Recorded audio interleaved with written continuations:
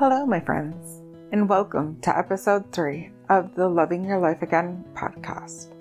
I am your host, Christina. This week, we're going to talk about overthinking, negative self-talk. I'm kind of excited to dig into this topic, and some might wonder, but why? Well, I'm learning as I continue to grow. This is something that we will always have to deal with, but it continues to get easier. This is an area where too many of us get stuck. It's like once that loop starts, or once the merry-go-round starts, you're ready to get off. But it keeps going around and around and around. It drains all of your energy. You're trying to come up with solutions, but it's literally getting you nowhere but exhausted, anxious, and frustrated. Overthinking, at least in part, stems from control. We are looking at ways to control or predict a situation, trying to come up with solutions for a problem that may never even exist. Please know, I am speaking to you from where I have been. I am in the process of coming off of this merry-go-round. The good news is I've been doing the work. Actually, I kind of got back onto the merry-go-round because I stopped doing the work for a little bit. And I just had that realization today. I was focused on too many other things and not my self-care. So it started to allow those old bad habits to creep back in. The good news is as you continue on this journey, the period in which you recognize that happening and to coming up with the best tools at that time to getting through it becomes shorter and easier. And when you know what you're looking for, you know what tools work and when and how to play with them, the duration gets shorter and shorter. Before I started my healing journey, I was completely unaware. It would have caused a lot of frustration and anxiety. I would have, in a way, become obsessed. So what is overthinking? By definition, it is when you repetitively dwell on the same thoughts and or situations over and over and over again. You can get stuck in dwelling in the past or future tripping.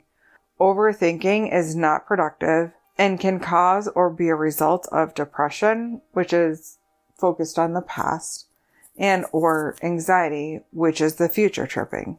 For me, when it's rooted in the past, I'm trying to figure out what happened. Typically, what went wrong? And then what can I do in the future to prevent it from happening again? When it's rooted in anxiety, it's like I'm trying to predict the future so I can manage my emotions and expectations. By being a recovering control freak, old habits die hard. I feel like if I obsess about it enough, I might be able to control it, though I have yet to be able to. This really hit me hard this past weekend when I was at the river with a friend. A true friend can see when you're stuck and lovingly point it out to you. At the time, I wasn't aware that I was spinning, but her listening in our recent conversations saw a theme emerging and gently pointed it out. What better time to talk to you about something that I'm literally working through? And I know it's something that we all can struggle with. Overthinking can come in any area of our lives. The biggest place it consistently revealed itself to me was when I had to make a decision or even a perceived decision. You see, I was consistently in fear of making the wrong decision. I would have what some would refer to as decision paralysis, which in effect is a decision in itself. Let's find a way to get out of our heads and into our hearts. Let's stop overthinking what might happen, what could happen, how can you fix the past. We cannot see the future nor change the past, so let's wasting our energy in trying. We were at the river and I was just listening to the water flow. It occurred to me, the water, it doesn't overthink about where it's going, where it's been.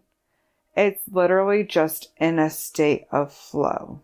And if you've ever noticed if there's like a pond or just a still body of water, if there's no movement, if there's no flow going in and going out, it gets really kind of gross, stuck, mucky, not clear. That's the same with us. When we get stuck, we get stagnant and then we can't see clearly.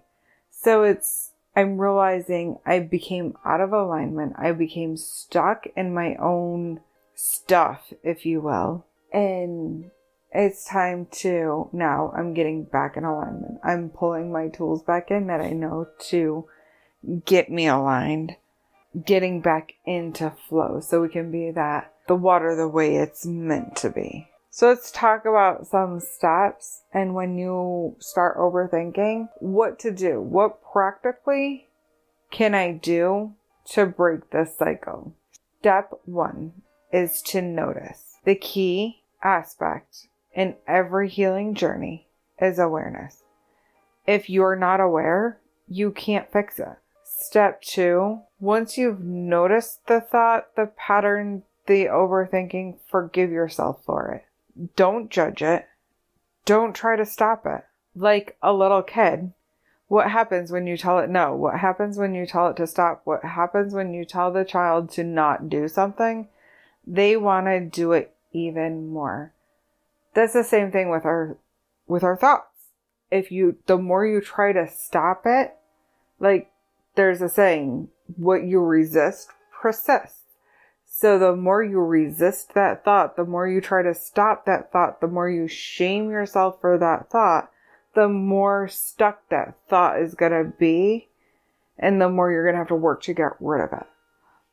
So let's stop shaming and blaming ourselves for the thoughts that we think, and let's instead notice, thank yourself, thank you for that thought. I see you. And now I'm going to focus on this over here, and then move back to whatever you were in the middle of doing when the thought popped in. If you weren't in the middle of anything, go do what you're going to do next. Just move on to the next thing. You want to make sure you're replacing it with something positive, uplifting that will fill you up. Step 3 is to truly identify the thought.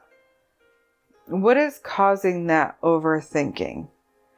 Usually when you get stuck in a pattern of overthinking, there's an underlying lie, an underlying belief, an underlying root cause hidden underneath that got triggered to cause you to start overthinking. So you need to identify what that is.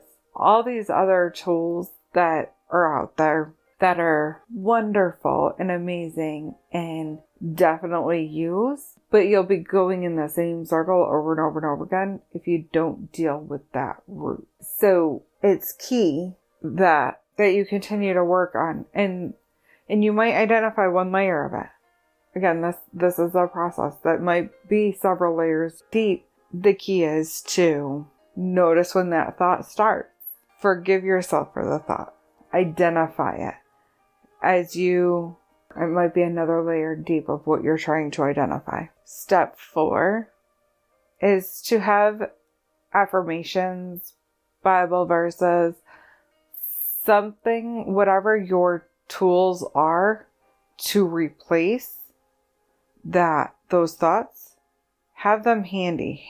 Have them readily available. You have them memorized back in your memory bank, but when you're the overthinking state, you're not thinking clearly, you're not able to readily, easily access those tools. So if you have quick and easy reminders someplace that you can easily pick up to bring those back up to the surface to help kind of clear those cobwebs, to clear the air, if you will, so you can start seeing clearly again. You need to make sure that you're replacing whatever those lies are, whatever that overthinking is, whatever the root cause is. You need to make sure you replace that with what the truth is. Otherwise, it'll keep coming back. You need to make sure you fill that spot. Some other tools that are highly beneficial that I learned this week, how incredibly important community is. How incredibly important it is to have a good friend or multiple that you can speak openly with, who will support you wherever you are on your journey and support you in the way that's best for you. Everybody's different. Everybody will hear things differently. Tools will work differently for different people. Not all tools are going to work for everybody in the same order or each time. Like, it's always going to be something you have to play with, and having people around you who you guys have that relationship built, that you can speak that openly and candidly, and they can help provide clarity where you're not seeing clearly. Some other ways that your community can help you is using some tough love. Other times it's praying for you. Often it's a combination of many things. It's like when you have a community, they can help support you. They can help you see from like above the trees. Where when you're stuck in your overthinking, it's like you're in a forest and you're trying to find your way through, but all you can see is nothing but trees. Endless trees. Well, when you lift up above the trees, you can see the path more clearly. So then you can drop back down and navigate your way through. Having a good friend can help elevate you above those trees. Help you see it from the bigger picture, so you're not trying to find your way out of the forest when all you can see is just a wall of trees. As I've been going through this journey the last few days, it occurred to me, I'm on the verge of a breakthrough. Whenever I have to remind myself, whenever I start going through one of these periods, it's always a sign I'm getting ready to break through a new level. So though I don't actually enjoy it, now I'm getting excited for it. Because I'm like, ooh, what's coming next? What I've noticed is whenever you have a breakdown, no matter the size, though thinking about it, I'm not really sure the size changes. I think that you grow, so you have more tools readily available. You'll notice it quicker, you're more aware, and then you can start more effectively using your tools in the right ways at the right time, so you can work your way through it a little bit easier each time. Kind of like when you're working out, it doesn't get easier, you get better. As I've been reflecting on this process the last few days, the verse John 10:10 popped in my head the other day, and that's, "The thief comes only to steal, kill, and destroy. I came that they may have life and have it abundantly." These are words of Jesus. You see, I realized the thief was trying to steal my joy. I had been in such a good place for so long, and it's like that old adage, what goes up must come down. Good news, it doesn't need to stay down. The thief tried to kill, steal, and destroy my joy, but my God is bigger.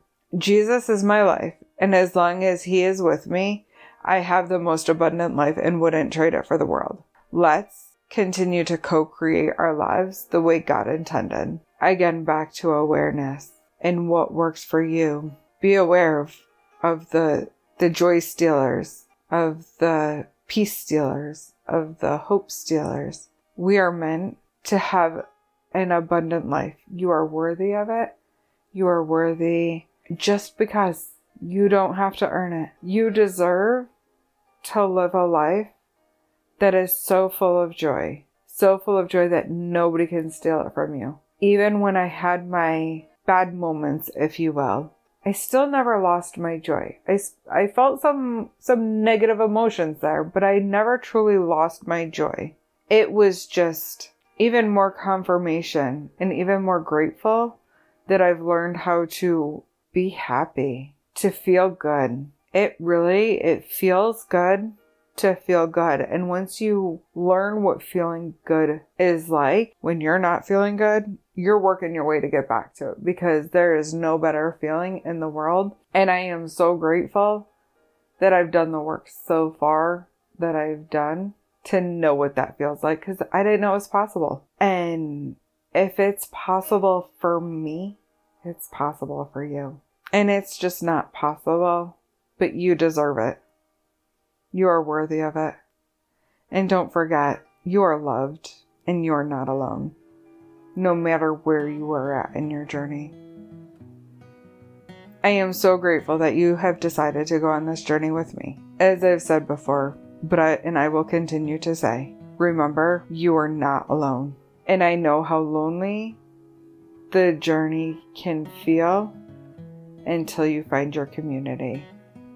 And that's what I'm here to do, is to help build a community so you know you're not alone.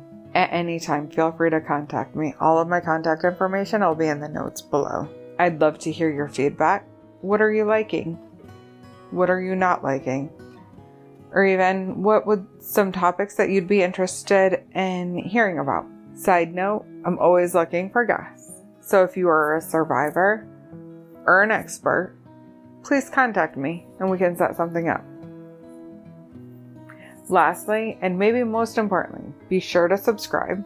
If you would be kind enough to take a few moments to rate and review this podcast, it really does make a world of difference in helping other people find me. And we can all continue on this journey together.